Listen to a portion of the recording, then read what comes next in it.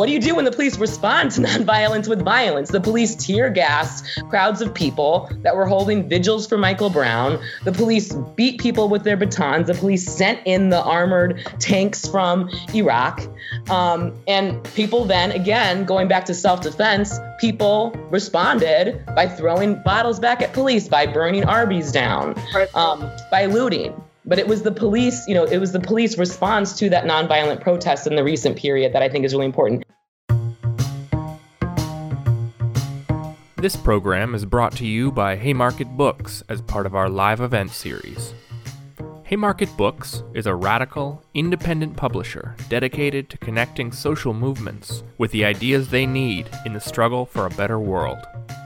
You can help support the Haymarket Project by buying books at haymarketbooks.org, and especially by joining the Haymarket Book Club. Be sure to subscribe to our podcast and the Haymarket YouTube channel to access all of our upcoming events. Hello, I am Keeanga Yamada-Taylor, and I'm here with Elizabeth Hinton, and we are here together to talk about the publication of her new book, America on Fire, The Untold History of Police Violence and Black Rebellion Since the 1960s. So Elizabeth is an associate professor of history and African American studies at Yale University and professor of law at Yale Law School.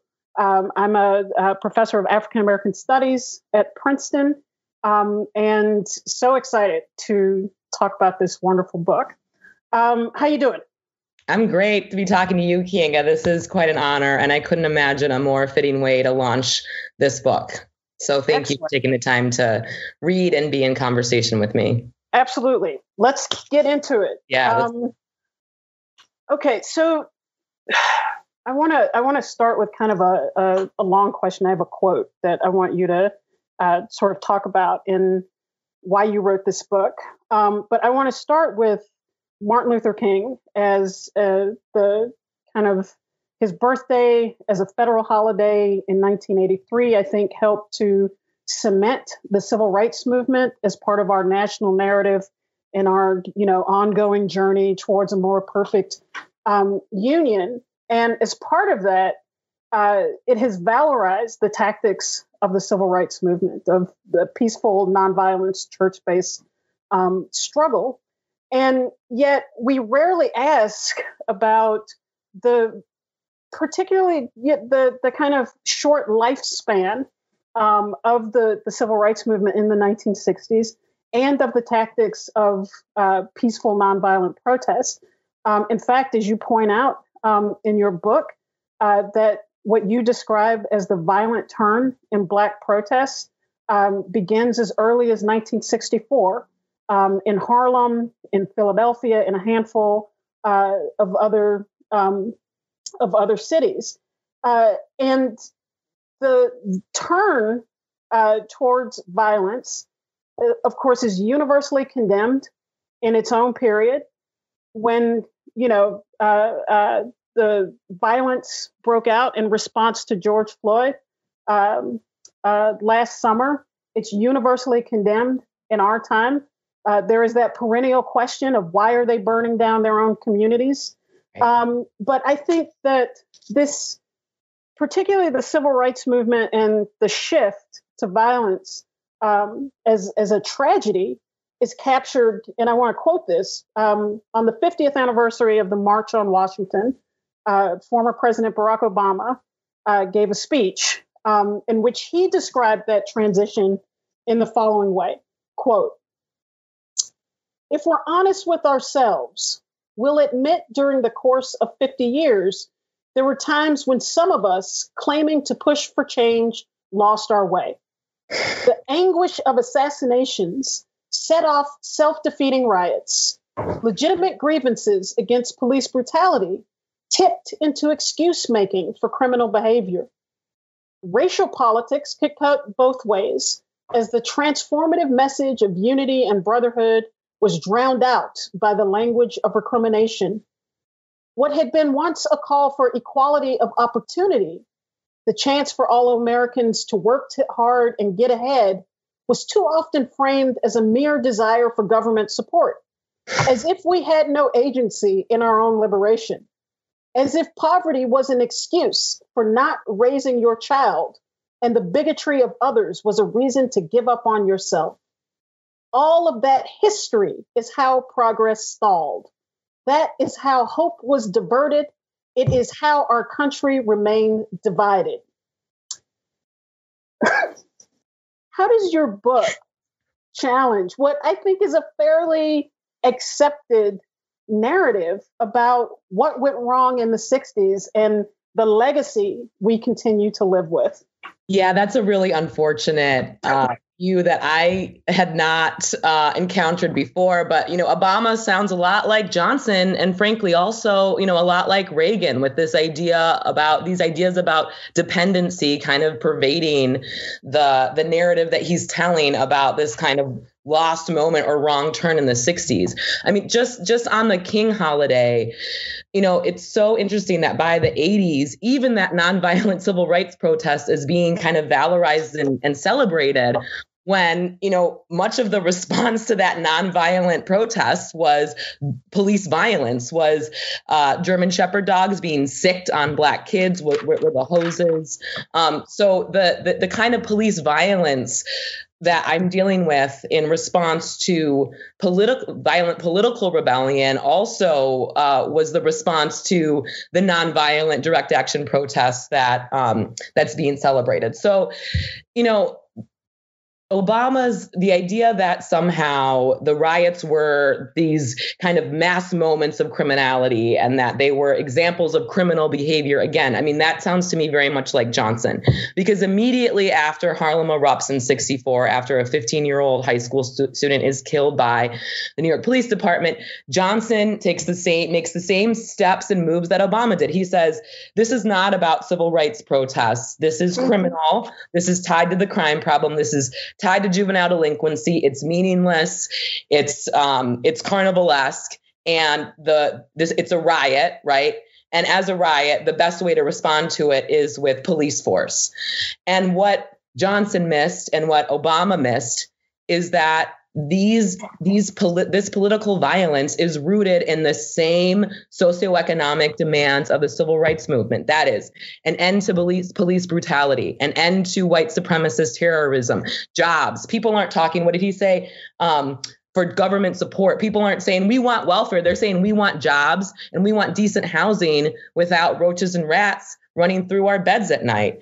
People are calling for better and more expansive educational systems, educational opportunities, college scholarships, and really to be treated like full citizens by their city and by their country. That's what the rebellions were about. And in making this and ignoring those root causes and ignoring the demands that the people who participated in the rebellions were making, we get into this policy cycle where the only response to this violence is more police. It's not to actually give people jobs. It's not to invest resources into communities. It's to invest resources in the form of police and surveillance and then later incarceration. So, what year did you say that was? 2013. 2013. So, way back then. Yeah, very, very alive and well. And that's been the dominant view ever since, that there's some forms of respectable protests and other protests that is deemed as criminal,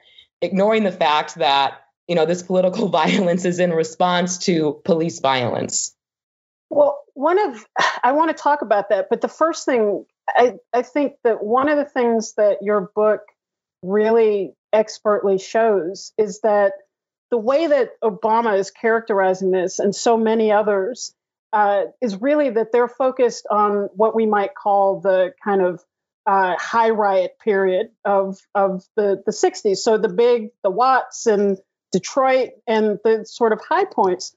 But what your work shows is that in many ways, that was just the beginning, that you have uncovered this trove of other rebellions that move that continue into the 1960s, really peak into the 1970s, really peaking in 1970 with something like over 633 rebellions in that year. So one, I would like, I think it would be helpful if you could, one, talk about, you're characterizing these as political struggles, as rebellions and not riots. And so that's one thing. If you could talk about your distinction, and then if you could say something about what it means to have uncovered these hundreds of additional rebellions. What is the significance of that? Not necessarily discovery, but of integrating that into our understanding of the Black freedom struggle in the latter part of the 60s, moving into the 1970s. Yeah. So, I have to admit that I kind of bought into that dominant narrative, even in the writing of my first book, which is, when I started encountering in the mainstream press, the persistence of rebellion in the 70s. But the idea that, Watts kind of set everything off in 65. Newark and Detroit were the high points. And then the last hurrah of rebellion were the, 137 some instances that erupted after Martin Luther King was assassinated. And the fact that we missed, I think in 68, there were 500 some rebellions. In 69, we're getting into the 600s, and 70, we're in the mid 600s. The fact that we missed that actually, the kind of dominant form of protest, at least among young Black people after Martin Luther King's assassination, was political rebellion, is really significant, because this is a response to the deployment of the war on crime, the launch of the war on crime with the Omnibus Crime Control and Safe Streets Act of 1968, which was the capstone of Johnson Society. The earlier crime war programs, tended to go to those big cities. So helicopters for Los Angeles and riot control training for Detroit. But when this major, monumental, unprecedented piece of federal legislation passes in June 68, that's when the surplus military weapons from Vietnam and interventions in Latin America and in the Caribbean, the M4 carbine rifles, the tear gas, the armored tanks, the bulletproof vests, go not just to those big cities, but go to smaller cities, go to mid-sized cities, go to rural communities. And with that, also the expansion of policing, of ordinary and everyday activity. And how do residents respond to that policing? They don't say, this is great. Our communities are riddled with crime. And, thanks for breaking up our barbecue for no reason. Thanks for arresting us for hanging out in the park after dark. They fight back. The response is to fight back. And that, I think, especially in terms of the narratives we tell about Black protest in general and the relationship of the people who are being policed and surveilled and disproportionately incarcerated to those institutions is really important. It also, with the King rebellions kind of being actually the beginning point rather than the end point, is significant because it underscores the ways in which a new generation, a rising generation of young people who had grown up seeing the civil rights movement unfold and all of its promises, with the assassination of King, and by 68, with the launch of the war on crime, had seen that, many of the everyday conditions that they were living in hadn't really changed. And that nonviolent direct action protest wasn't enough to secure the full economic and political citizenship that they wanted, that their parents wanted, that their communities demanded. And in nearly every community that experienced rebellion, there had been nonviolent protests for decades leading up to the explosion, right? People are in the streets, people are going to City Hall, people are filing lawsuits, they're petitioning their local officials, and they are consistently ignored. And the rebellions begin to start new conversations in communities, not, that don't ultimately lead to lasting change in many respects, but they become the kind of dominant form of protest. And that is to not embrace a politics of nonviolence, but to embrace a politics of self-defense and self-preservation when you're living in what is essentially an occupied community. One of the things that I think is really powerful about this is I think we often talk about police brutality as the spark, right? That what these actions are really about is the housing, is jobs, is education. And my reading of your book is that you're saying that, yes, that is certainly a part of what people are rebelling against. But we also have to understand policing itself as a source of oppression. It's not just a spark. It's not just, this thing that sets the real stuff off.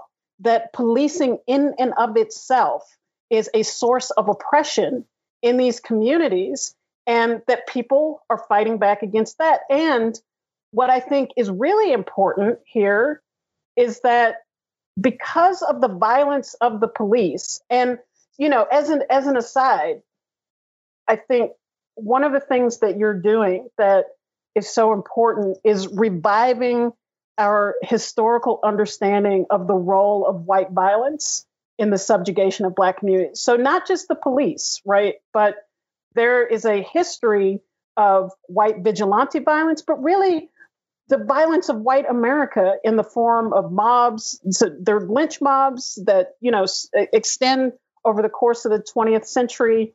There are the mobs of renters and homeowners that tried to hem Black people into Black neighborhoods.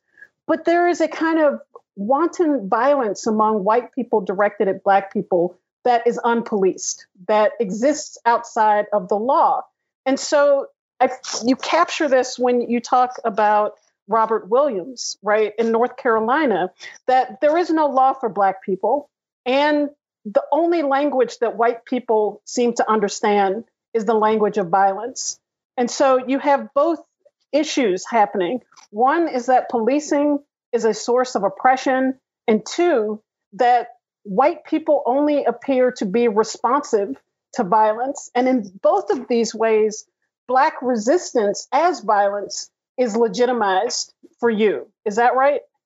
Yeah, I mean, I think, with Robert F. Williams, I mean, he's basically saying, like, given the fact that we're living under not only oppressive white supremacist terrorists, but also an oppressive state and an oppressive law enforcement system, the only way that we can ensure the safety of our communities is to arm ourselves, is to fight back.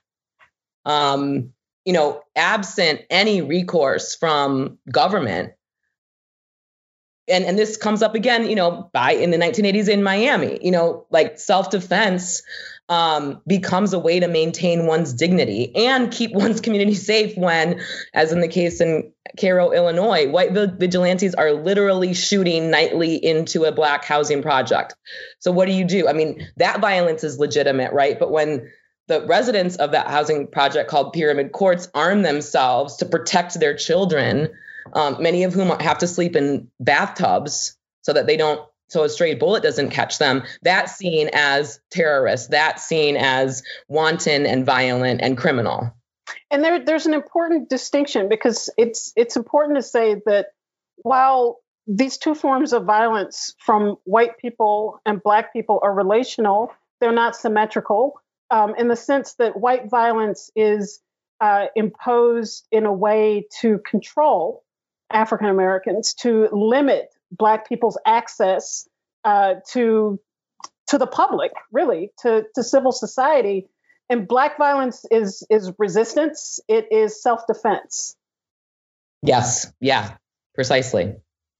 So one of the things that I was struck by is just at the back of the book, and people who get this book, and everyone should get this book, is an astonishing list of the places where rebellions took place. And, I think that we have this very static view of this era, right? That the civil rights movement is peaceful and nonviolent in the South.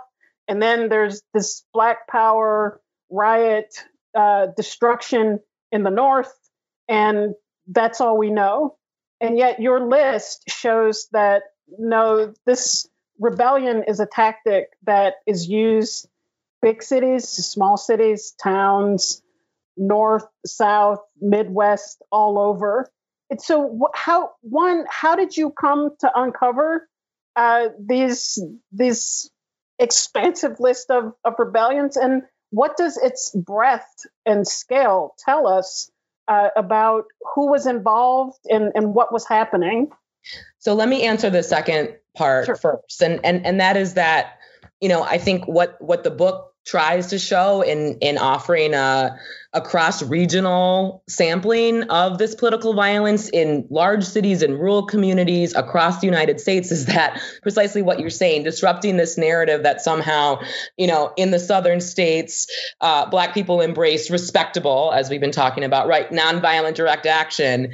And then, urban ghetto youth were the ones who were, throwing Molotov cocktails at police. That simply isn't true. And also that this form of political violence was incredibly widespread. And so that was one of the things in laying out the timeline that, when I put it all together was quite surprising to me. So the timeline is, I think, for me, I hope will be both a gift to future historians in the, 2,400 some cities that are listed in it, but also can open up new discussions about police violence and this history of racial oppression in communities that may not be aware or may think that Minneapolis, George Floyd, that's really far away. That doesn't that doesn't happen here. And so I think that the timeline itself shows that all of us have a stake in this. This is part of all of our history. I bet that for most people, either their hometown or a place that they've lived is in that list, or certainly a place within a 30-mile radius of where they lived, and not necessarily a big city. So the timeline itself would not have been possible, and the book would not have been possible without the political scientist Christian Davenport, who had the records of the Lemberg Center for the Study of Violence in his possession. And I met Christian at a barbecue at Heather Ann Thompson's house in Detroit. Christian was getting ready to do a major 50-year. This was in the summer of 2016, so right after my first book came out. And as I mentioned, I was aware that the rebellion, happened at least sporadically into the 70s, because I came across some of this stuff in my first book, but I had no idea the breadth or scope or frequency. And, I was talking to Christian about this when he was, talking to me about what he was doing, the work he was doing around the commemoration of the Detroit Rebellion. And he said, I have the records of the Lemberg Center at my office. Why don't you come take a look?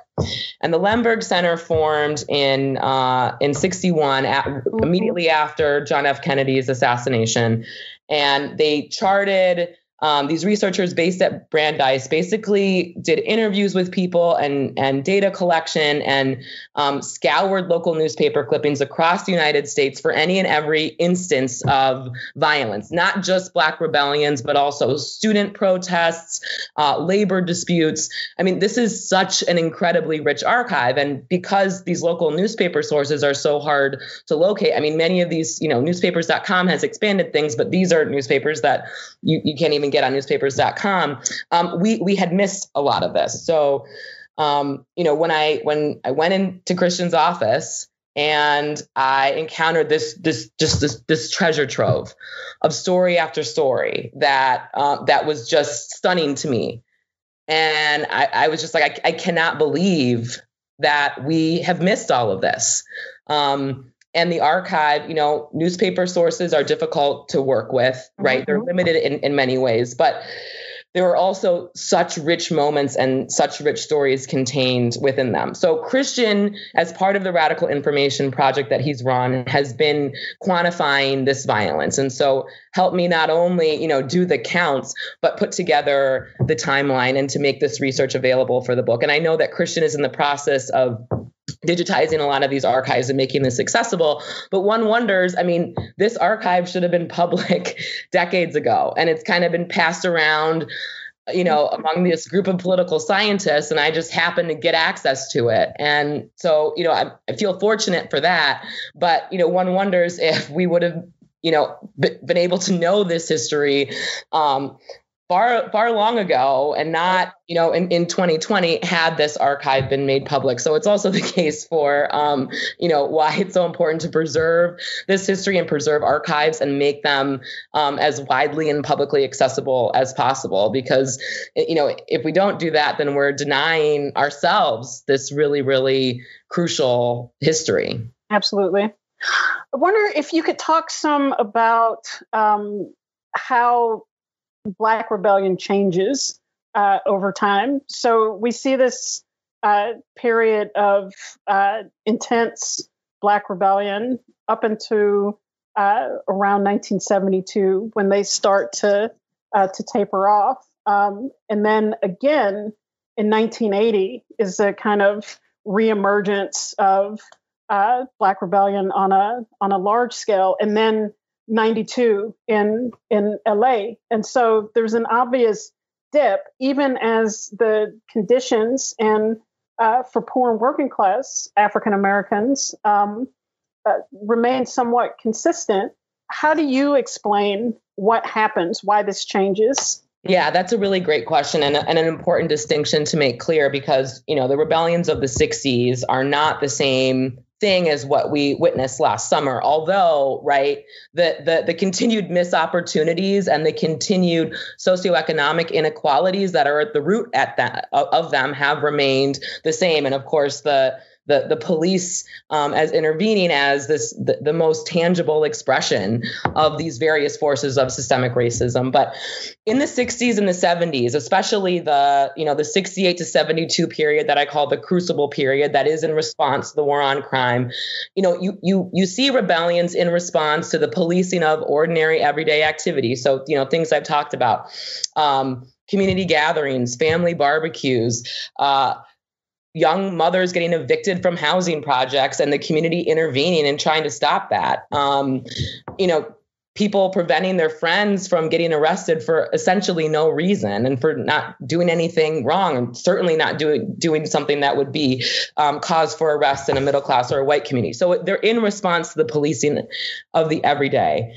The decade of the 70s is a really important period of transition. I mean, one, because by the 80s, many Black Americans, certainly poor Black Americans, are worse off than they were in the 1960s. So, in part, this reflects the continued embrace of policing and incarceration, the ramping up of mass incarceration as a policy response to manage poverty and inequality. So, social programs are being disinvested from and through the 70s, and the police and prisons are becoming the thoroughly implemented social program in many of these communities. I think there are other really important developments through the 70s too that help us think about why we saw that particular period of wane, and that is, of course, the rise of Black elected officials.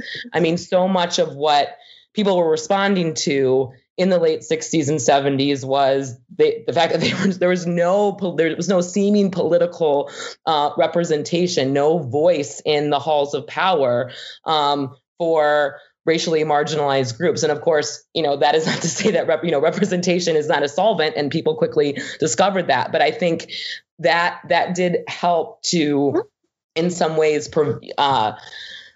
lead to a period where rebellions weren't happening as frequently. And that is not to say that they're not happening at all, but not happening as frequently. And then, of course, mass incarceration itself, the fact that, this is a moment when we're beginning to see the imposition of harsher penalties, mandatory minimum sentences, the rise of supermax prisons makes the stakes of rebellion for many much more stark. And so it is somewhat of an indication that, among the targeted low-income communities of color, that the kind of policing of the ordinary and the everyday over time became bitterly accepted. So that by the 80s and the 90s, and even today, right, the rebellions and uprisings emerge in response to more exceptional incidents of police brutality. And of course, they're not just about that one incident. They're about the build up. They're about subsequent incidents over time that, one incident just ends up being the tipping point. And in both Miami in 1980 and Los Angeles in 1992, the rebellions emerged not in response to the killing of a young Black motorist named Arthur McDuffie in Miami itself, or the videotaped beating of Rodney King in LA in 91, but the acquittal of in both cases, 4 police officers that were involved in the violence. It was in response to the miscarriage of justice itself. Black communities waited for the trial to play out, hoping that maybe the officers would be held accountable. And in the absence of that, that's when we get the eruptions. Cincinnati in 2001. Similar thing was in response to the lack of transparency by the police and local government after a 20-year-old Black man named Timothy Thomas was killed in a dark alley by a Cincinnati police officer. And he was the 15th Black man to be killed within 6 years by the Cincinnati police, which led to the largest rebellion since Los Angeles in 1992. I think one really important distinction from, the 64 to Timothy Thomas in 2001 and what we saw beginning with Ferguson in last summer is that the uprisings in Ferguson and in Minneapolis didn't start, the jump off was not violent. The jump off was not throwing rocks at police officers or even beating white people or setting fires. The jump off was all of these uprisings started out as peaceful protests and vigils, and the police responded to that nonviolent, again, going back to that Obama quote. What do you do when the police respond to nonviolence with violence? The police tear gassed crowds of people that were holding vigils for Michael Brown. The police beat people with their batons. The police sent in the armored tanks from Iraq. And people then, again, going back to self-defense, people responded by throwing bottles back at police, by burning Arby's down, by looting. But it was the police, response to that nonviolent protest in the recent period that I think is really important. As Derecka Purnell, I was just in conversation with her about the book recently, and she kind of said it in some ways better than I could have. And in response to some of these dynamics I'm describing in the book, and she said, basically, she's like, have we gotten soft? Like, the protesters have gotten more peaceful, right? But the police have the police violence has stayed the same, right? Well, yeah. And that, that raises an interesting question that I want to get to before we take questions from the audience, which is the question now of police reform.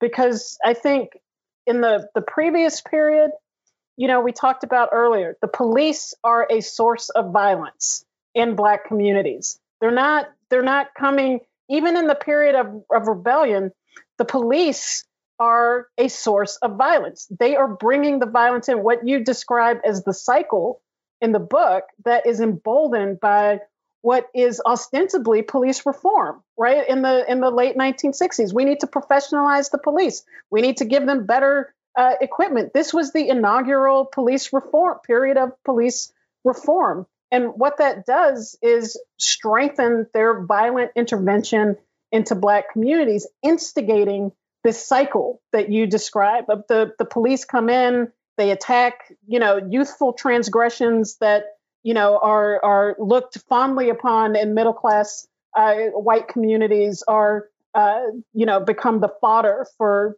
police intervention, incursion, and violence. And that provokes a response from the people who live there. And now we can see it's not that kind of daily cycle, but the violence of the police is no longer, it's not described, and it's barely even debatable. I mean, this was a significant part of the public discussion last summer.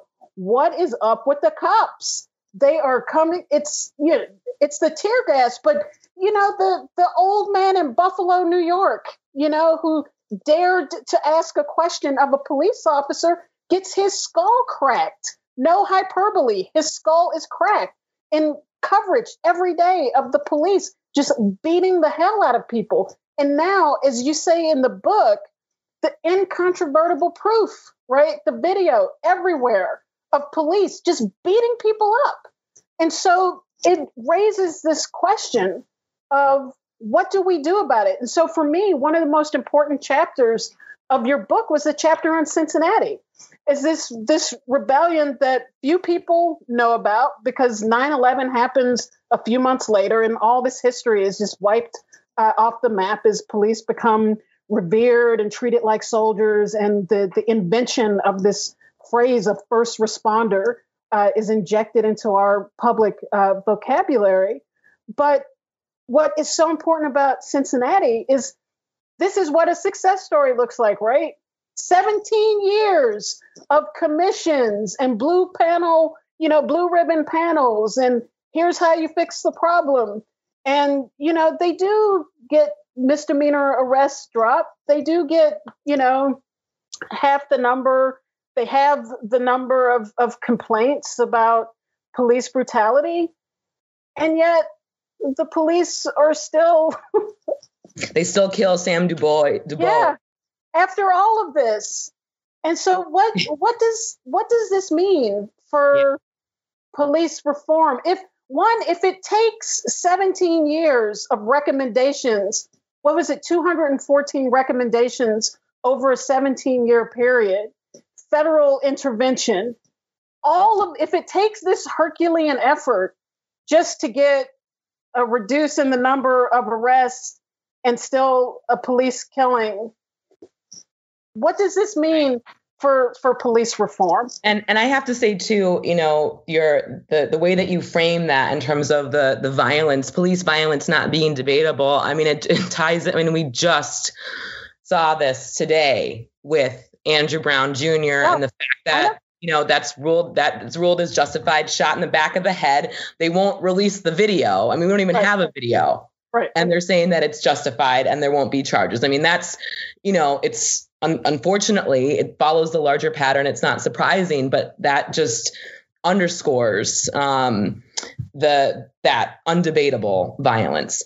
Yeah, I mean, I think so. The Cincinnati story and really, the commission story, the Kerner Commission story is one that probably people are familiar with.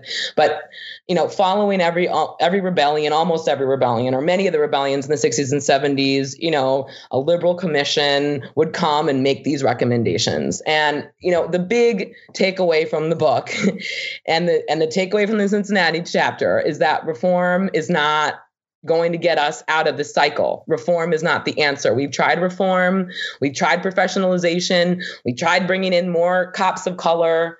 And that has not fundamentally disrupted the power dynamics and the inequalities and the logics of American policing, which is that, in communities of color, the purpose of policing is to hunt for suspects or potential suspects and arrest them and put them in prison. And until we get out of that, until we get out of this conception of public safety as a uniformed officer with a gun, usually an outsider going into a community, we're never going to address many of these problems. So it's not about police reform. It's about resources. It's about ending the police as we know them. It's about empowering communities and, in some ways going back to, and this is out of my first book, but going back to this kind of, the policy precedent of the war on poverty, where for a very brief moment, really only from 64 to 65, the federal government was funding grassroots organizations directly. And we need, the most promising public safety innovations, the most promising social programs in general right now are at the community level, they're at the grassroots level, and that is what needs to be funded at scale. That's where we need to go moving forward. Police reform doesn't get us out of the cycle. Police reform doesn't get us out of systemic racism and the hierarchies that we've been living under for the past several hundred years. And I think related to that, because one of the questions that always comes up when this discussion of either defunding the police or police and prison abolition come up is, what about violence? And so there, I think that your chapter on the Los Angeles uprising is really important, because you talk directly about the reckoning among gang members in LA in the late 80s and 90s, and their realization that they had a role to play in stopping the cycle of violence in Black communities. Can you talk some about that? Yeah, well, and they also said so in the middle of the rebellion in '92, various Crips and Watts sets in Watts tied to the housing projects in the area came together and said, and this had been a year-long effort, so it didn't just begin with the rebellion, but it took hold during the rebellion, which is significant, because they saw the rebellion as an opportunity to participate and be empowered to rebuild Los Angeles, right? And what they said is, look, we will stop the violence. We don't want to live like this. We don't want to keep our loved ones, our neighbors under siege. We're living in a community with much mistrust, and we will stop the violence. Just give us jobs. Invest in us, invest in our communities, invest in our schools, give us health care, give us the basic things that we need, and this will stop, right? And I think that, if we're really serious about solving the very real problem of gun violence, we need to then look at the dynamics that get set up in the communities that are most energetically policed, in the most vulnerable communities of color, which is that, asking questions like, why is it that young people are more likely to die either by police or by each other in the same communities that are heavily policed with heavy rates of incarceration? That doesn't add up. So again, it's about shifting our investments to, beyond police and prisons as a solution to manage the material manifestations of joblessness and of inadequate health care and of failing schools and subpar housing. The vision that the members of the Crips and the Bloods who were involved with this truce presented to officials in Los Angeles is, one of a missed opportunity, but just a tragedy, because, you have to wonder, like, well, if authorities at all levels would have invested, they were asking for $4 billion essentially for a complete overhaul of South LA. What would South LA look like today? And then by the end of the decade, instead of that investment, instead of the kind of public safety mechanism that the Crips and the Bloods proposed, which was to have community patrols, right. They got a brand new shiny jail to the tune of tens of millions of thousands of dollars. Right. And so, until we begin to give people the resources that we need, and we know that this decision, this post-civil rights decision to invest in policing and incarceration has not kept people safer in the most vulnerable communities, has not improved public safety. Until we say we need to make a different set of investments, we're going to be stuck in this cycle. And that's really one of the main, I hope, takeaways of this book. These rebellions, the police violence will continue, as will the socioeconomic inequalities that lead to them. And also, I've got some questions here, but I think the point that, policing, what you describe as the energetic policing of poor and working class Black communities, also helps to create crime, because, we've seen the studies, right, that Black men in particular with criminal records, have no chance in the conventional job market, in the above ground job market. And so this constant surveillance, policing, arrest, imprisonment perpetuates its own cycle by making people unemployable and necessitating the creation of an underground economy and all of the attendant problems that come with that. Exactly. This is really what it means to be systemically flawed. Right. Exactly. And prisons themselves too are criminogenic. So it's this constant feedback loop.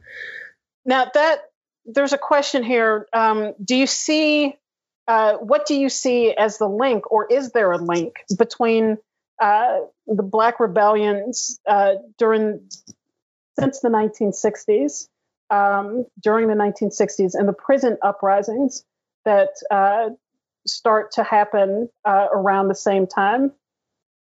Yeah, certainly. I mean, this is the same crucible period that I'm talking about with the rebellions in the streets is the crucible period in prison uprisings, of course, when prisons themselves are becoming blacker and browner, and talking about the criminageneity becoming a new organizing space, frankly, with a new set of possibilities for political organizing that people who are incarcerated are similarly seizing, and of course living in literally. I mean, the conditions of incarceration are of course very different, but are responding to an occupation and everyday policing of every single movement within the prison itself. So, I don't deal with the prison rebellions in the book, but certainly they're linked, and they're also very much a part of the freedom struggle and the civil rights and Black Power movements.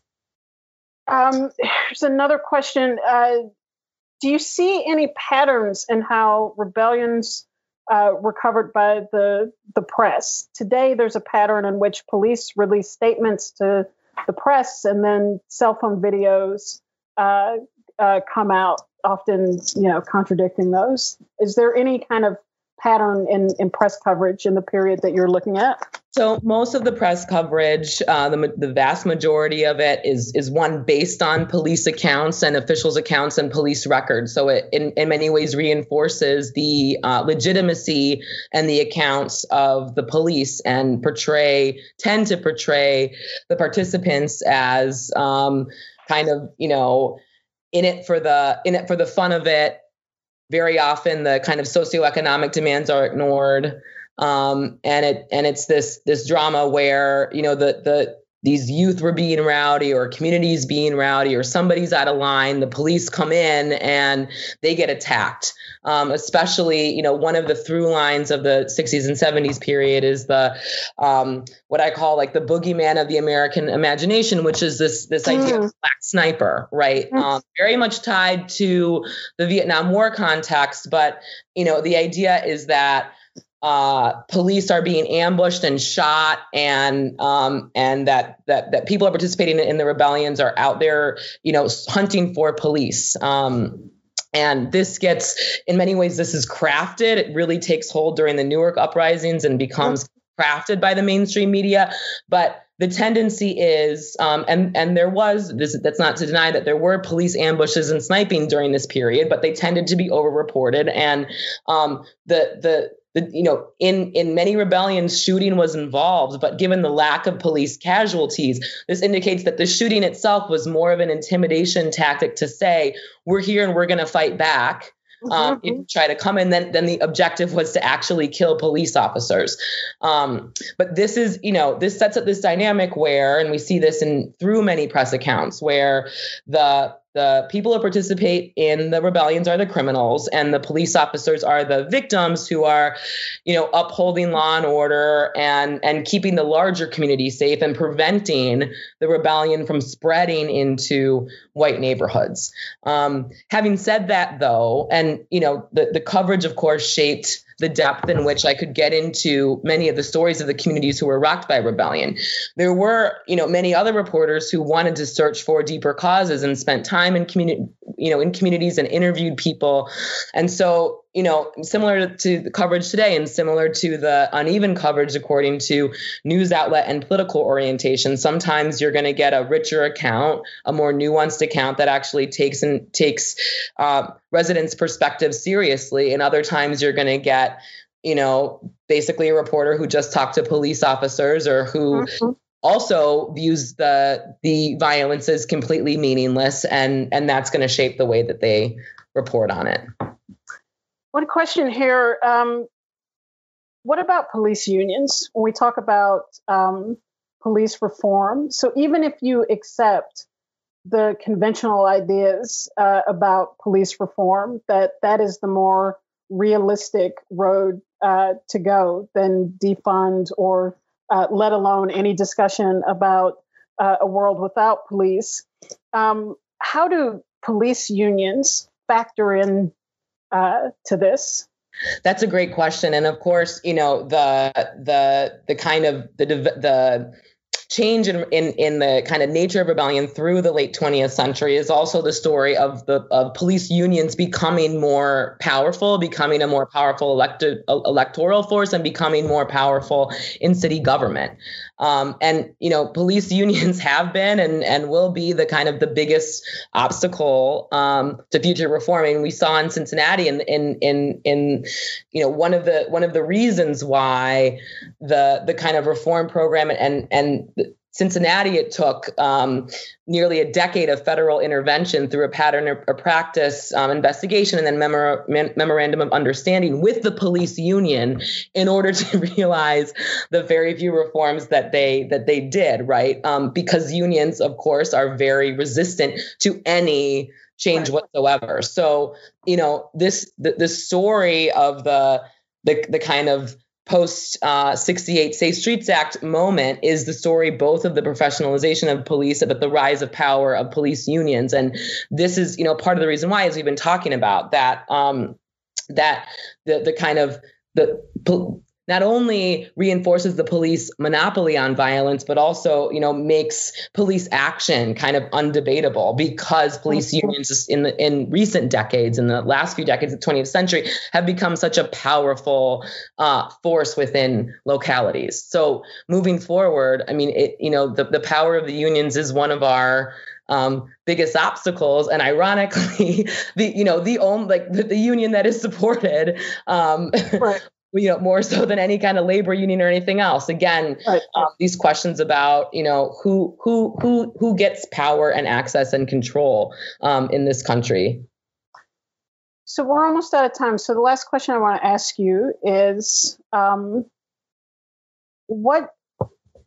if you tell us what you think the most important message you're trying to get across with this book, why this book right now?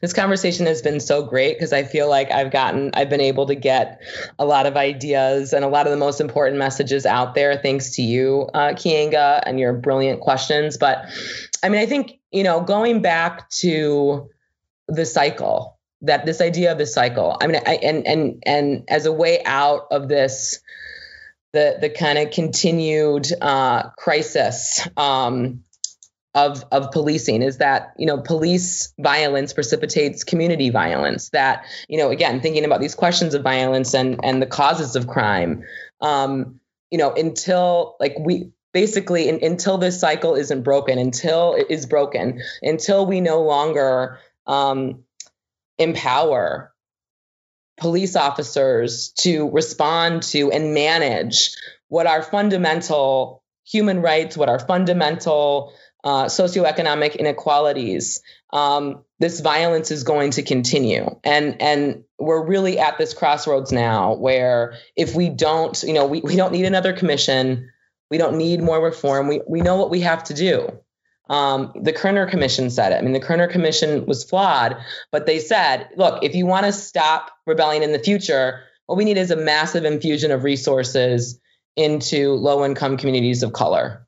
And we're going to continue to see the police violence, and that violence is going to continue to precipitate community violence until we begin to finally commit to investing those resources.